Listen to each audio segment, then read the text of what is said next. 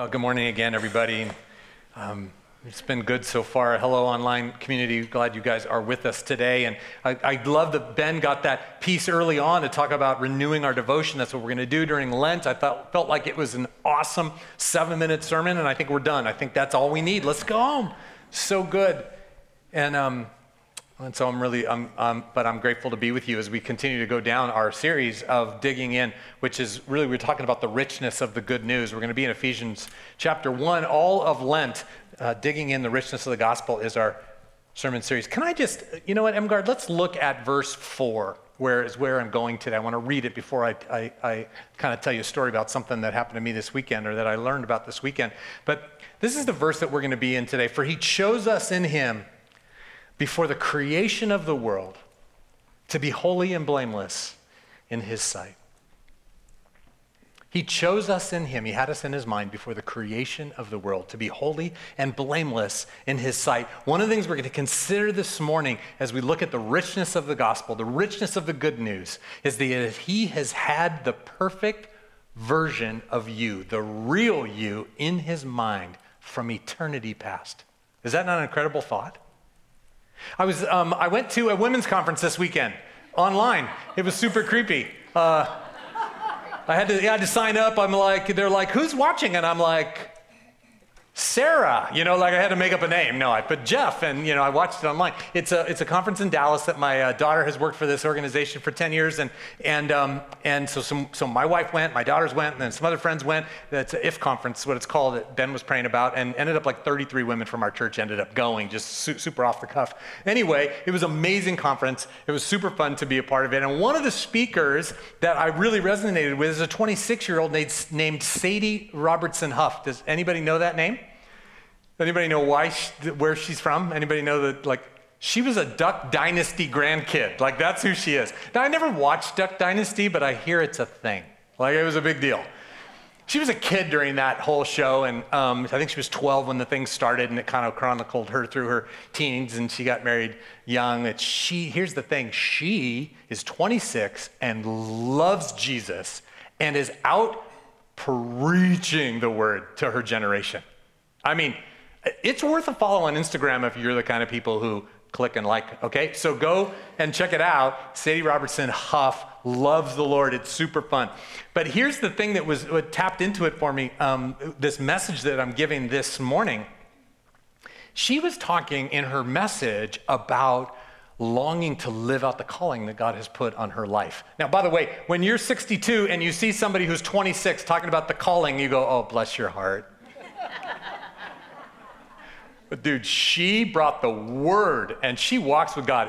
She's awesome. Anyway, I'm a big fan. So she was talking about that, but at the end of her talk, now think about this idea that God has chosen us since before creation to be holy and blameless in his sight. God has had the perfect us in mind from before time began. She was telling a story about when she was 5 years old, and that her parents took a video of her and she showed it at the end of her talk. Now, 5 years old, this is before Duck Dynasty, this is before all the craziness, A&E and Instagram and all this kind of stuff. This is when her parents were still like woodsy Louisiana people, which they still really are. But there's a video of her, just like any old family video. She's 5 years old, and she's talking about loving God. And she literally says at the end of this clip, and if I ever get famous, I will still love Jesus. You guys, she now has 5 million followers on Instagram. It was like she had tapped into God actually had this view of who she really was and who she could become. And that's the real her. And she knew that somewhere inside when she was 5 years old. Isn't that cool? I love that. You see, the reality of it is that's every one of us. I want you to use your holy imagination to think about the perfected, perfect version of you. Think about the perfected, perfect version of you. Not been victimized by anybody, haven't been corrupted by the world. There's no sin in your life. There's no brokenness. There hasn't been any steps backwards. There hasn't been any going off the rails. There hasn't been any resentment. There's no character problems. This is the perfect version of you. No limitations, no self-preoccupation, self-reliance. This is the you that you were meant to be. Can you just picture who that is? You guys, that is the real you. That's the real you. And it's in there. It's who God made you to be. Now, I know it's hard for us to get in touch with that person, but I know you can, because you actually get in touch with that person for other people. When you look at someone you love, someone you have grace for, right? Someone who's struggling, even someone who's off the rails in your life, or you see them in the world. When you're walking with God and you're full of hope and good news in Jesus, you're like, that is not who you were made to be, my sister, my brother. That's not who you really are. And we can get in touch with the real you of somebody else much easier than we can get in touch with the real you of us. But God has had that you in mind since the beginning of time. And the good news is, this is the richness of the gospel that we're going to talk about. That's who God has had in his mind. And it is what he wants to make you into even today. And that's what this text is teaching us. So I called the sermon title, You Were Made for This. You were made for this, because here's the point.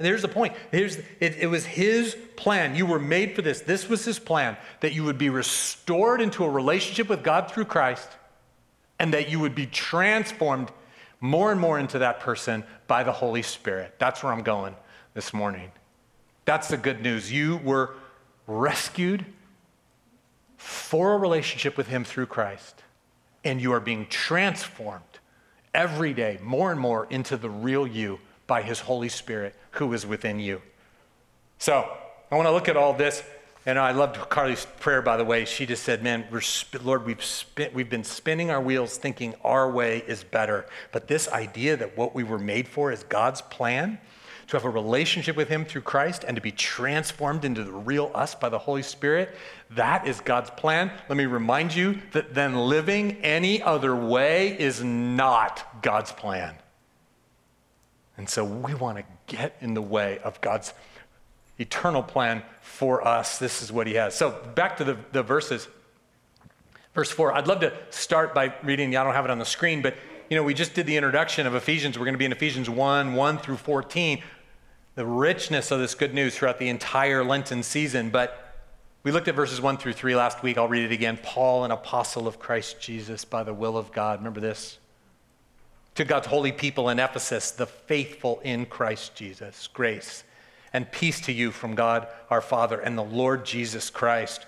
Praise be to the God and Father of our Lord Jesus Christ, who has blessed us in the heavenly realms with every spiritual blessing in Christ. Verse 3, we're going to end every service in Lent with that. We did it last week. Let me read it again. Praise be to the God and Father of our Lord Jesus Christ, who has blessed us in the heavenly realms with every spiritual blessing in Christ. And then he goes on to list what those are. And the first one is our text for today. For he chose us. Here's a spiritual blessing in Christ. For he chose us in him before the creation of the world to be holy and blameless in his sight. In love. He did that in love. I put it in parentheses in love there because some translations, a little Bible nerd moment for you. Some of you guys encouraged me last week. You liked the Bible nerd moment. Here's a Bible nerd moment. Some of your translations have the words in love attached to this sentence. It's at the end of the sentence. Because did you know that in the original Greek when Paul wrote it, there's no punctuation. They didn't need punctuation because, well, they were saving ink and they were saving space. And because the context of all the words, they kind of knew, here's the verb, here's the adverb, here's the noun. We kind of know the deal. And so by the context, they could figure out where the soft stops were, the commas, where the hard stops were. We'd call them periods. They didn't even have that back then. So we're not really sure whether the words in love were attached to this sentence or whether the words in love were attached to the next sentence. So it could be that it's reading, for he chose us in him before the creation of the world to be holy and blameless in his sight. In love he did that. Or, for he chose us in him before the creation of the world to be holy and blameless in his sight. Hard stop. In love, he adopted us as he chose us to be adopted as his sons and daughters. So it's in love. The next part's in love. Here's the whole thing. The whole thing is they could be both. It could be all of it. It could be like he chose us for the creation of the world to be holy and blameless in his sight, in love, and in love he adopted us as sons and daughters. I want you to know that. I want you to see that, because when we see this kind of stuff, it's an ancient document we're studying. And when there's some questions about how we actually translate it out into everyday 8th grade English for you and me, that's the way the NIV is. It's aimed at 8th graders. So if it's a little hard for you. So for 8th grade English, what they're saying is if you're in 8th grade, you've learned every word you probably need to know, which I love. That's it. We're not really sure where that goes, but it doesn't change the meaning, right? Isn't that a fun little deal? All right, so, for he chose us in him before the creation of the world to be holy and blameless in his sight. I love Eugene Peterson, who did a paraphrase called The Message. Look at what he says. This really clarifies it. It captures the meaning of the Greek. It's his version here. Look at, long before he laid down the earth's foundations, he had us in mind and settled on us as the focus of his love to be made whole and holy by his love. Isn't that good? Look at it again. Long before he laid down the earth's foundations. This was God's plan. This was his plan, you guys. From way back, he had the perfect version of us in his mind. And he settled on us to be the focus of his love. He was going to do whatever it took to be in a relationship with us, to make us whole and holy in his love. That's God's plan. And that's what this verse teaches. Just one more time, go back to the other version for me. Emgard verse, for he chose us in him before the creation of the world to be holy and blameless in his sight.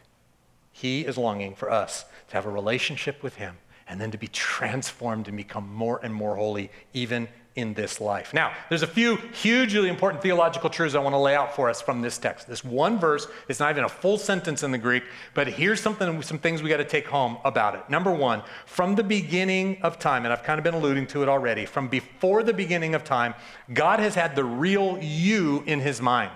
The real you in his mind. From before time began, he has the perfected you in his mind. He's got the perfect you in his mind. That's the real you that he created you, unmarred, obscured by sin. That's what God has always had in his mind for you and does today.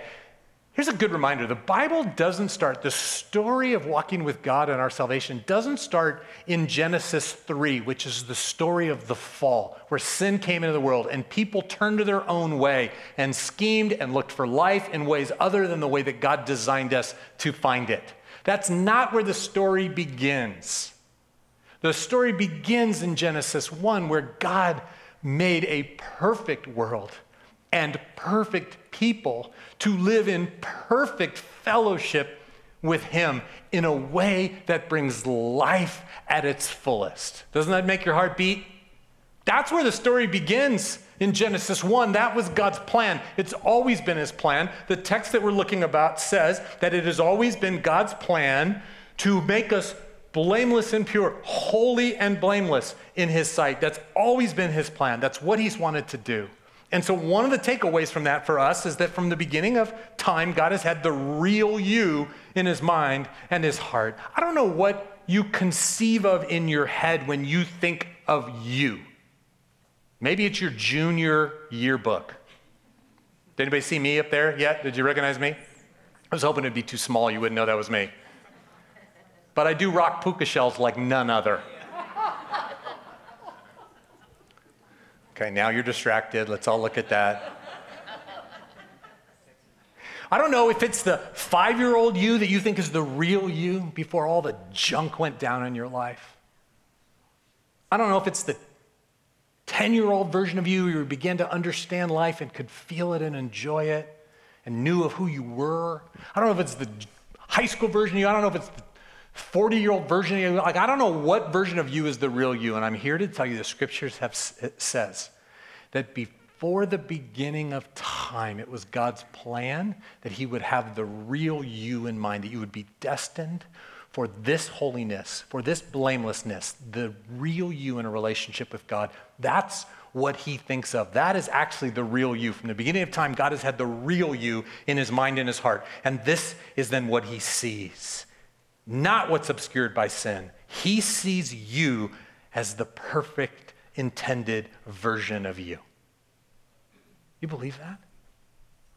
That takes a mind change for many of us because we see ourselves as the obscured version of us. No, he sees the perfect version of you. There's a little Christian thing that people say, and it's actually not strictly true. People say, when he looks at me, he doesn't see me, he sees Jesus. I want to tell you something. When he looks at you, he sees you. He sees you loved by Christ. He sees you saved by Christ if you've said yes to what Christ has done on the cross for you. But he sees you. And people are like, well, he doesn't see my sin. No, he sees your sin, people. That's why he commands us to holiness. That's why he commands us to repentance. He sees your sin and he's like, that's not how it should be. That's not the you I created. That's not life as it should be. You were created to walk blameless and holy with me, unobscured by sin. So he sees it and his heart breaks for us. And fortunately, he doesn't hold that sin against us. That's what the scriptures teach because of Jesus. But he sees it. And he doesn't see you and be like, I'm so sick of this. He sees you and goes, I know who I made you to be, and I know who I long for you to be. And that's what's in my mind and my heart constantly for you. Man, that should totally encourage us, you guys. He calls us to be the real us. And part of what I want to say about that, the real you is in his heart and his mind. If we can get our heads around that idea too, that we can have the real us in our minds, you guys, it would open up for us a sense that the real you is glorious. The real you is beautiful, perfect in its conception by a perfect God who uniquely designed you, who makes no mistakes, created perfect in and through a perfect love. That's who you are. Friends, that we have a spiritual inferiority complex that keeps us kind of living into and living out of the obscured version of us. That's not who we are. We need to be living into and living out of God's view of us, which is the one that has been restored and redeemed and made perfect, the one he had in mind from the beginning of creation. That's who you really are. And so when you get in touch with that part, that's not pride, people. That's not pride. That's where we live with a sense of, God, I love the gifts you've given me. I love the heart you've given me. I love the personality you've given me. Ready for this? I love the body that you've given me. Where we can live in a sense of God, perfect view of us is glorious. And that's not for pride, but that's for spiritual confidence to be like, right here, right now, I am and am becoming God's person. And it's a gift. I'd love for you to come in and just be like, good morning, I'm a gift. Better yet, let's not say it. Let's live into it and live out of it. So that's one of the things that from the beginning of time, he's had the real us in his mind. And then secondly, you see it there on the screen. His plan has always been then, therefore, if we're going to live into this real us and that God has in mind, then his plan has always been that you would be made holy and blameless in Christ. I know it's a lot of religious words, but his plan, right, from the beginning of time, his plan, this is his plan. His plan has always been that you would find salvation in Jesus. That's been his plan from the beginning. That's his plan from the beginning. You know that from the beginning of time. It's true, and it's all over the scriptures. Look at 2 Timothy with me, 2 Timothy chapter 1. This is a great text. He has saved us and called us to a holy life. Here's his salvation. To a life set apart for him. That's what that verse was teaching in verse 4, right? He saved us, called us to a holy life, a life that's been saved by Christ and being made holy by the Holy Spirit. He saved us and called us to a holy life, not because of anything we have done, but because of his own purpose. This was his plan. This was his plan. This was his plan. This was his plan to restore you into the real you. Not because of anything we've done, but by his own purpose and grace. And then it goes on to say this. Look at this, second half of verse 9 and 10. This grace was given us in Christ Jesus before the beginning of time. That's what we've been saying. But it has now been revealed through the appearing of our Savior, Christ Jesus, who has destroyed death and brought life and immortality to light through the gospel. Again, I hope you can get through all of the biblical sounding language, all of the Jesus Christian-y sounding language into that. But what this is really saying is it has been from the beginning of time God's plan to bring salvation, to bring life through Jesus. And that is going to get us back in touch with the real us that we were intended to be. That's been God's plan from the beginning. That's one of we're talking through Lent about the richness of the gospel in this text. That is rich. That God has always not only had you in his mind, the real you in his mind, but he has brought you salvation in Christ. His greatest desire then is that you would want and accept that salvation. Because that's been his plan from the beginning. Oh, here's the perfect you. Here's the real you I've had in mind from the beginning. This is the you that you're destined to be, and it's obscured by sin, but I want to make you blameless in Christ, so I will offer this salvation. Won't you receive it? This is always God's heart, that we would receive it. And many of us have done that. Many of us have said yes to Jesus, but many, many, many haven't. But he could always see you and everyone in the world. He could see the you being saved by Jesus. And that's been his plan.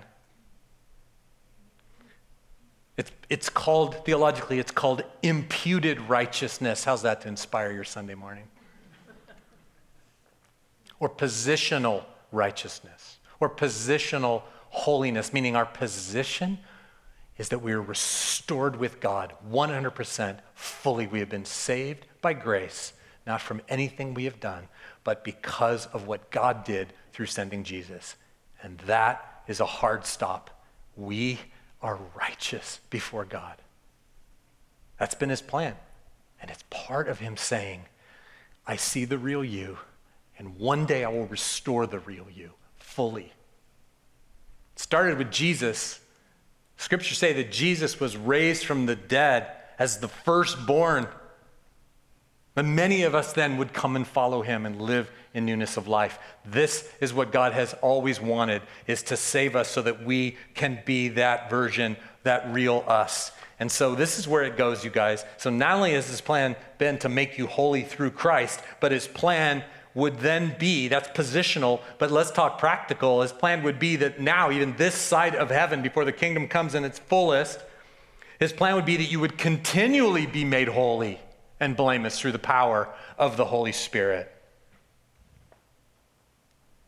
If from the beginning of time, God had the real you in mind and wants to restore you to the real you, there's two things now. Positionally, go back, look at the words. Let's compare the two words. Look back to the slide before. Positionally, his plan has been,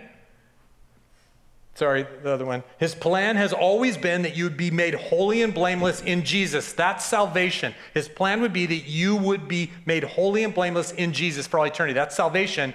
And secondly, that's positional. And secondly, practical, his plan has always been that you would continually be being made holy now by the power of the Holy Spirit.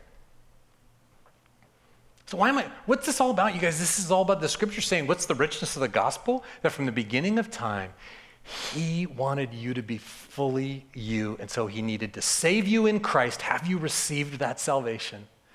And now, even now, he's going to start making you more and more into the real you by the power of the Holy Spirit within you. And that's where life is found. That's what's such good news about that, is that's actually where life is found. It's called in 2 Corinthians chapter 4, he talks about it being with ever increasing glory. We're coming into who we really were made to be. There's another verse in Philippians chapter 2.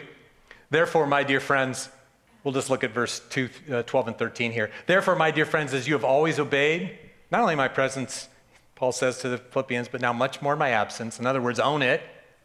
Continue, look at those words with me, to work out your salvation with fear and trembling. For it is God who works in you to will and to act according to his good purpose. You see there, this is his plan. This is God's plan. To fulfill his good plan is that you would be made more and more into the real image that he made you to be. That's his plan. And so he says, so work it out with fear and trembling. Work it out. Live into and live out of this salvation, because that brings life. I know when we get to this place, we start getting all about like, oh no, now we're talking about morality and we're talking about deeds and we're talking about, being a good person, all that kind of stuff. You guys, that is all religion. That has nothing to do with this.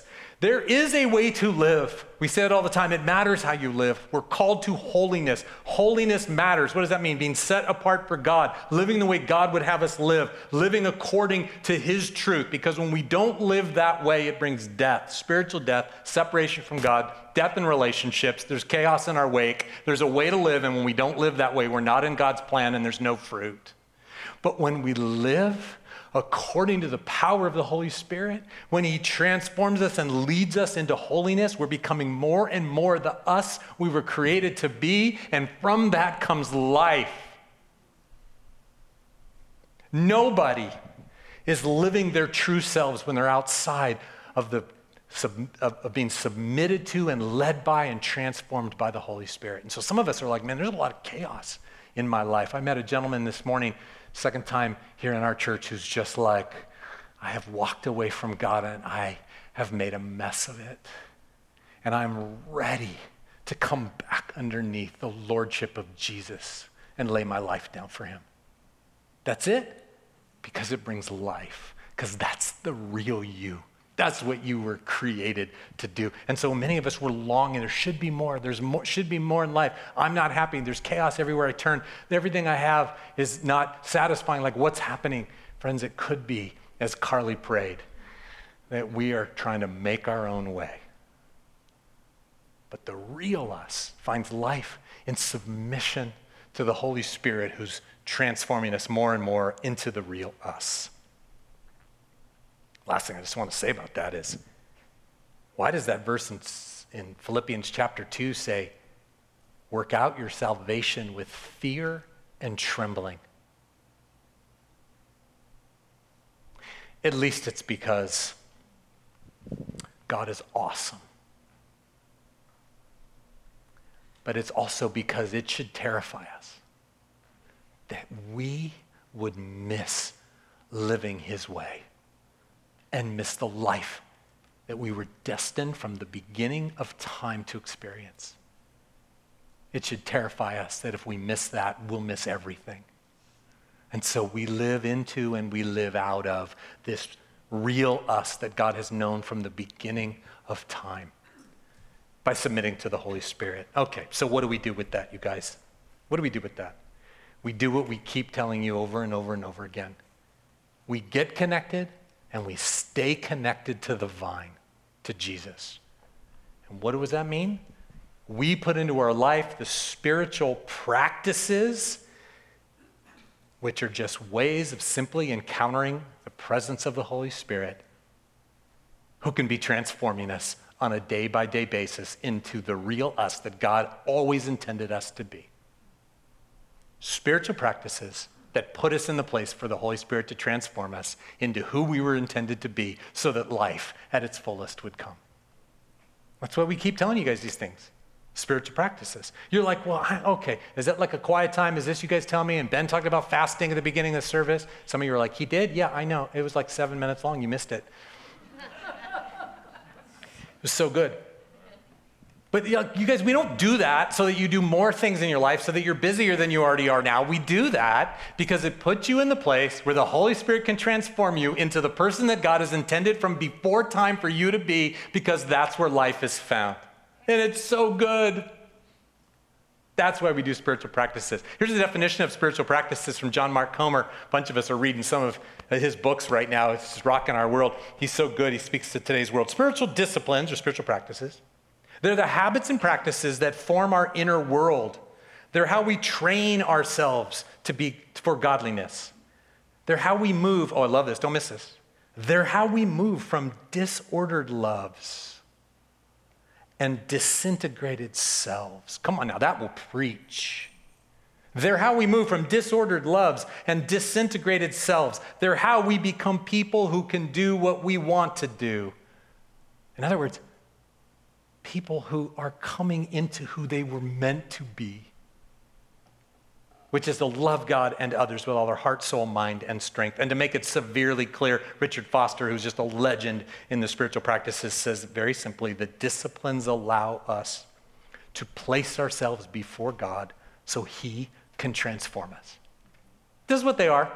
We get in the way of the Spirit. We get in the river of the streams of the waters of life. We just get in the way of the Spirit so God can do his thing. So, band, why don't you guys come out? I want to finish and then we'll worship. This whole thing, think the logic through with me. This is the richness of the good news. Ephesians 1:4 says that before the creation of the world, before the beginning of time, right? God had it in his mind to transform us into the real us. That's essentially what the scriptures are teaching.